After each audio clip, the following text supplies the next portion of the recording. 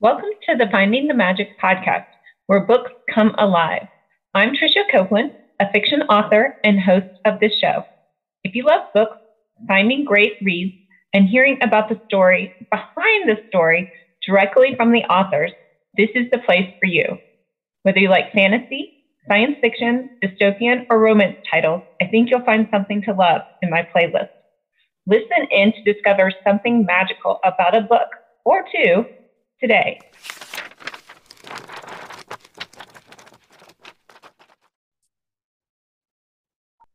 Today I'm welcoming Carlisle Leboucher. Hopefully I pronounced that right. I'm horrible with pronunciation. Yes, you're good. Oh, good. And I've known Carlisle, wow, I think it's been 5 or 6 years now since we met at Utopia. And I just love following her books, and she's such a wonderful person. So I'm excited to have her come and give us an update. I interviewed her last summer. I can't believe it's been over a year since we talked. I think it's that It time you doesn't were. feel.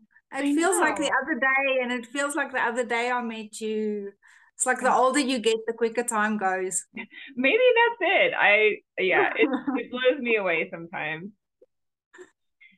And last summer, I think you had just released or about to release A Beast So Beautiful. Is that right? Yes, yes. We released A Be So Beautiful.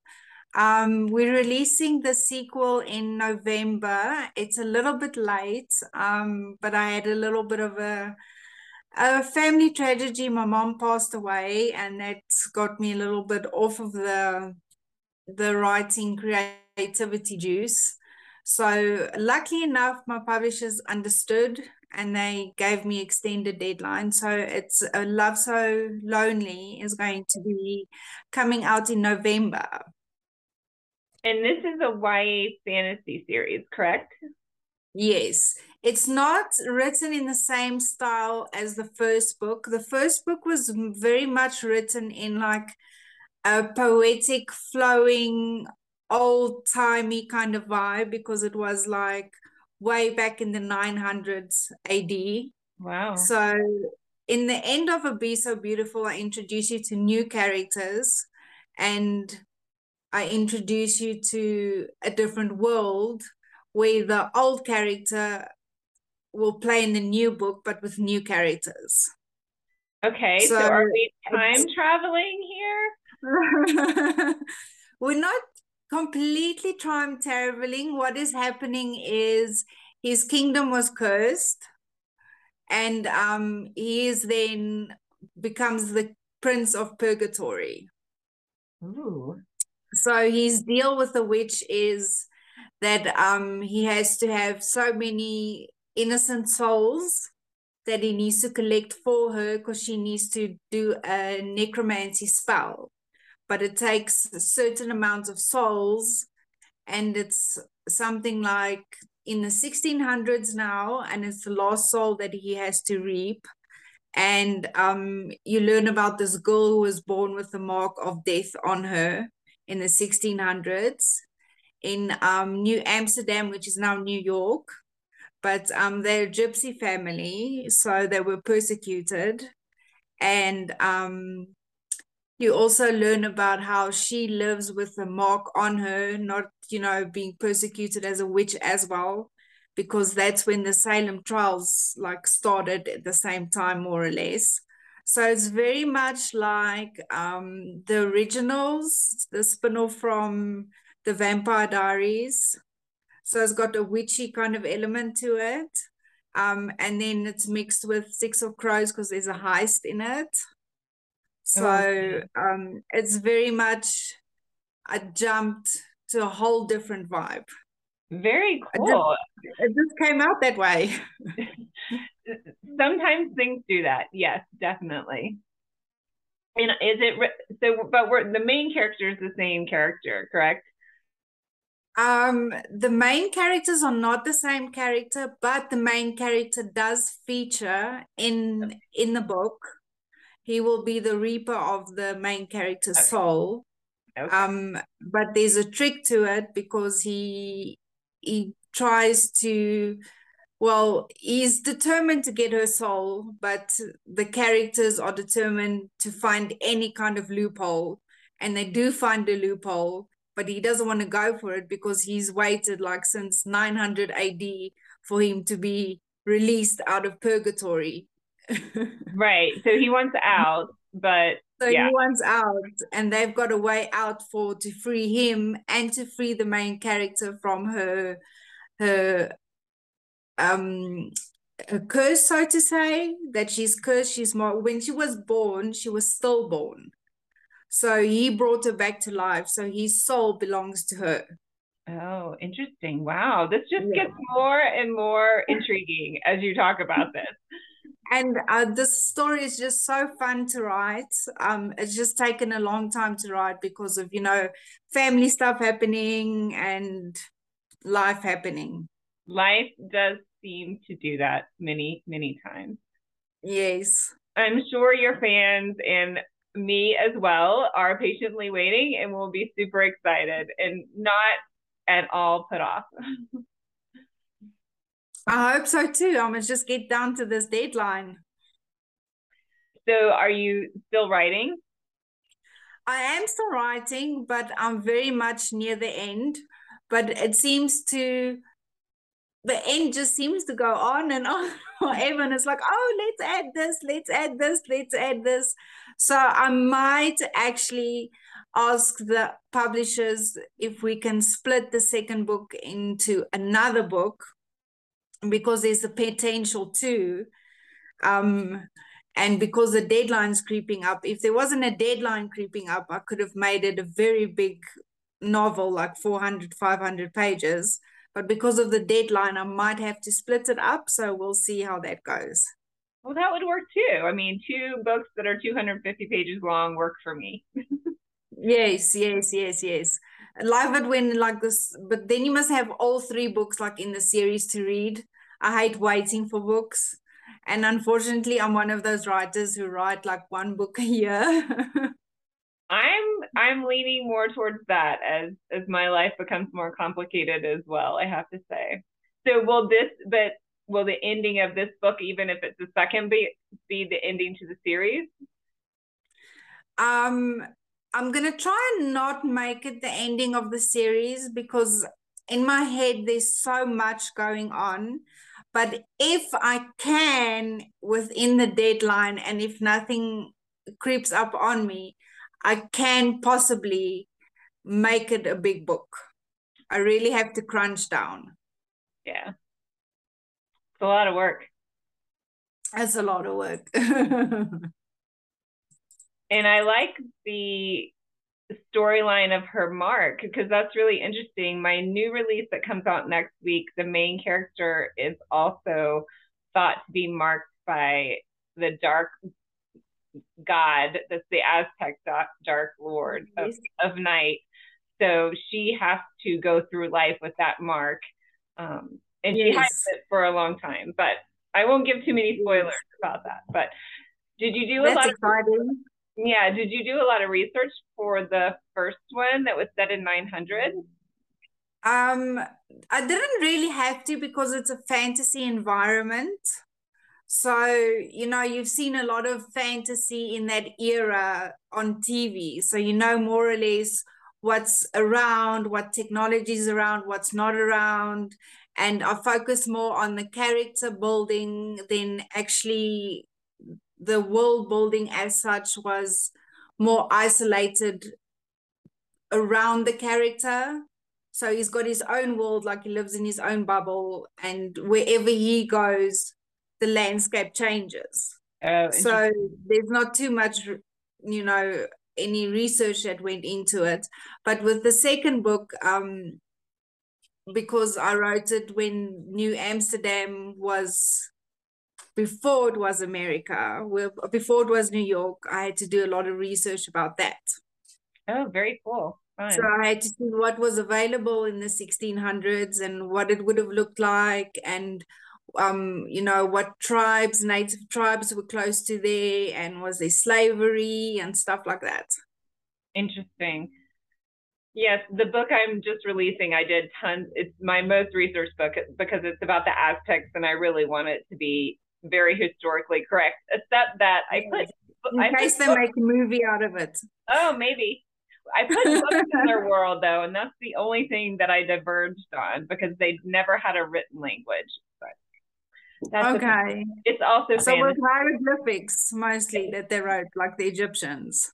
No, they didn't even do that. It was all spoken language. They never had a glossary or a vocabulary that they wrote down. Oh, So, good. That is quite yeah. interesting. I learned something new today. But so, like me, you're a multi-genre author. Do you have tell us about your other books? Well, I have sci-fi young adult books. The Broken Destiny and Evanescent. I haven't completed the trilogy. That book was more based on my experiences I went through as a teenager. So I kind of grew with the books. And then by the third book, I kind of outgrew it. And I don't know, I just can't finish it. And it's almost been a decade. And everyone's like, where's this book? Where's this book? And I'm one of those authors that I really have to feel the book and I have to be in the mind space to write it. So I'm all over the place. Then I've got a romantic suspense book, Infallible. It's not available on Amazon. It's exclusively um, I signed a contract with the other publisher, so it's going to be exclusively through them. So I don't know when that's going to release. I'm still waiting for them. Then I have a book Tethered, which is about it's a supernatural suspense. It's about a girl gets a heart transplant, but she accidentally gets the heart from a serial killer. Oh man, So yes, so she starts getting like these cravings the serial killer used to get, and she gets these visions, and she helps FBI solve the cases. And that one's also signed to the new publisher. And then I have a dystopian romance, which was my third book, and that was fun to write. That's also a very poetic book, very fluent in like the mood basically, and that's just about that love is outlawed, faith is outlawed, so the only thing you can believe in is the government, and then these two people fall in love and they're persecuted for being in love, so they hunted from the beginning of the book until the end of the book. wow! It seems like everybody in that society would be hiding the fact that they were in love because that's pretty much a human thing Emotion, yes. to be in love, right? I mean, Yes, almost yes, everybody is in love with someone. Um, yes. so wow, that's cool. And is that one already released? That one is released, but it's also signed to the other publishers. But Infallible, I think you can actually get my old publishers republished it on Amazon for a while. We couldn't get the ebook for some reason when we changed the price from 99 cents promotion back to 2.99. They just discontinued the ebook. So the ebook wasn't available. I don't know if they've changed it at the moment. They wouldn't, because we're from South Africa, it's difficult to phone them and tell them it's my book. And you just get these Autobots like replying to your email saying, we will get hold of you soon, or phone us, and we're like, we can't phone you, we're in South Africa. That's Yeah, I see frustrating. there's no results at the moment, so I'll have to phone my publisher on that one. Well, everyone will have to go to your website to find all these amazing books. Yes. I'll have to make sure that my publisher's updated everything. But the paperback is available of Infallible. So all the paperbacks are still available because I think they have stock left. So Dead of Night is the dystopian romance. The paperback is available. Infallible, the paperback is still available. Yes. And then I have Blossom Blood, which is a time travel magic guardians of time travel. Ooh, guardians of time travel. Like they're the Yes. gatekeepers Yes. that control their time travel. Yes, and it's actually written from a guy's point of view, which I actually love writing from guys' point of view. I must tell you that. They're not as whiny. That's funny because I have two books written from the male perspective. And I Yeah. really got dinged from a reader who said, well, wait a minute, like from in this book, this character doesn't seem the same. And I'm thinking, well, it's another character telling the story, and it's Yes. another voice, and it's a male looking at this character from their perspective, not from, it's not written from. So yeah, that was it's kind of, I do like it. I have to like rely more on my husband to say, what would he do in this situation? Well, every male character I write, I actually like mimic it onto my husband. So they don't talk a lot and they don't whine a lot, but they're actually very much more deeper than what you think they are. They feel a lot more than what you think they do. So you kind of base their actions on the emotional state that they're in, or can I say the insecurities. So they get aggressive when they feel insecure, and they get like, angry, and they get protective when they feel insecure. So you must just know where the insecurities come from a male, and it's usually their egos.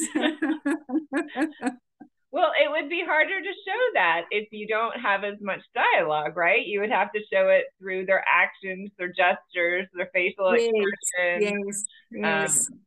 Yeah, is it first person? So are you hearing their thoughts as well, or is it third person? I've changed to third person. I'm finding it easier to write. It just flows better. I don't know. First person for me is too much inner thoughts, inner this, and I started thinking, no, I just want the story, and I wanted to show and not tell. That makes So, because I'm not English, I'm actually Afrikaans, it was easier for me to show and tell through third person than what it was for first person. Well, and if you have tons of characters, then I think it's easier to show what all the different characters are doing and what's going on. Yes, yes, yes, yes. Yeah, I just did you'll be proud of me. I just did a short story that was third person, my first third person short It's not story. that easy the first time you start. Well, right. Yeah. I mean, I think maybe if you're a third person writing, going to first person would be hard. And for me, Yes, being a first person writer, going to third person is hard. So, yes. but for some reason, I want to do it. Maybe I just need a challenge. And did you enjoy it? I did enjoy it. Yeah. I mean, it's a short story, so there's not tons of characters. Okay. There's just two main characters, but you get both of their viewpoints. Yes, which I love. I absolutely love doing that.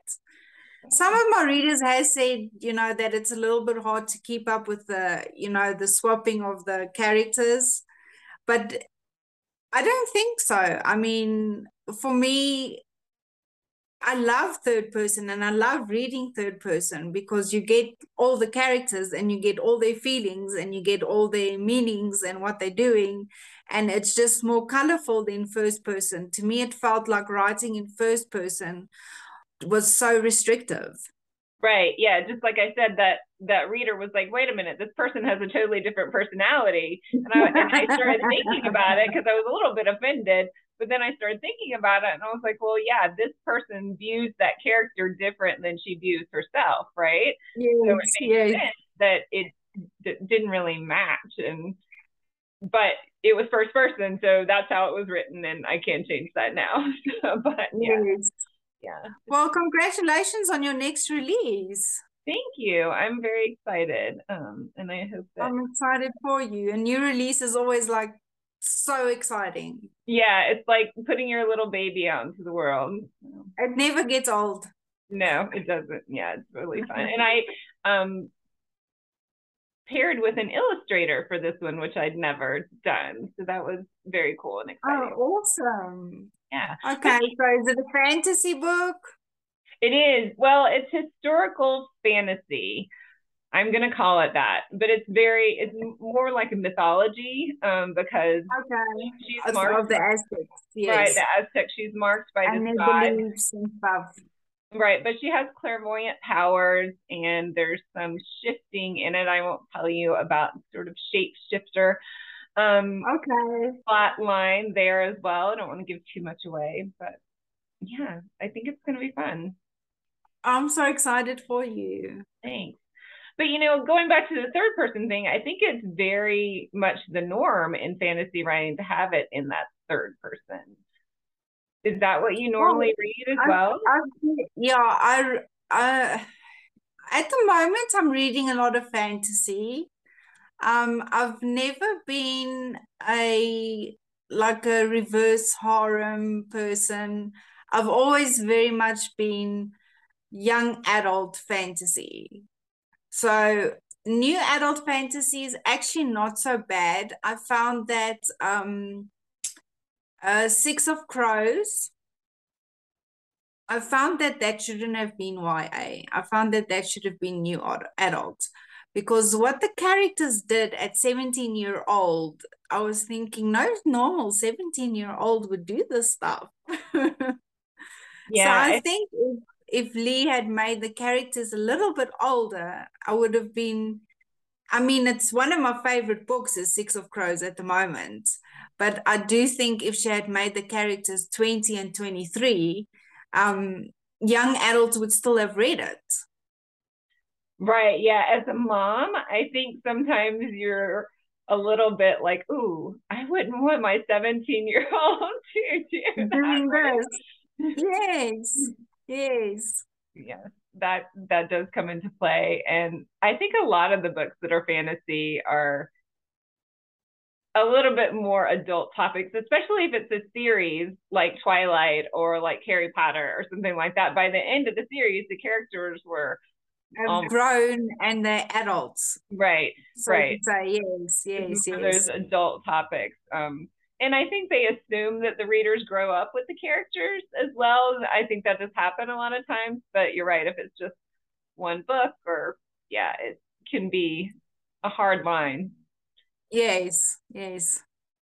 Well, I'm so excited. I'm so glad that I got to talk to you today, and everybody's going to be looking for your next book, A Love So Lonely. And the prequel, not the prequel, but the book that comes before that is A Be So Beautiful, which is already out.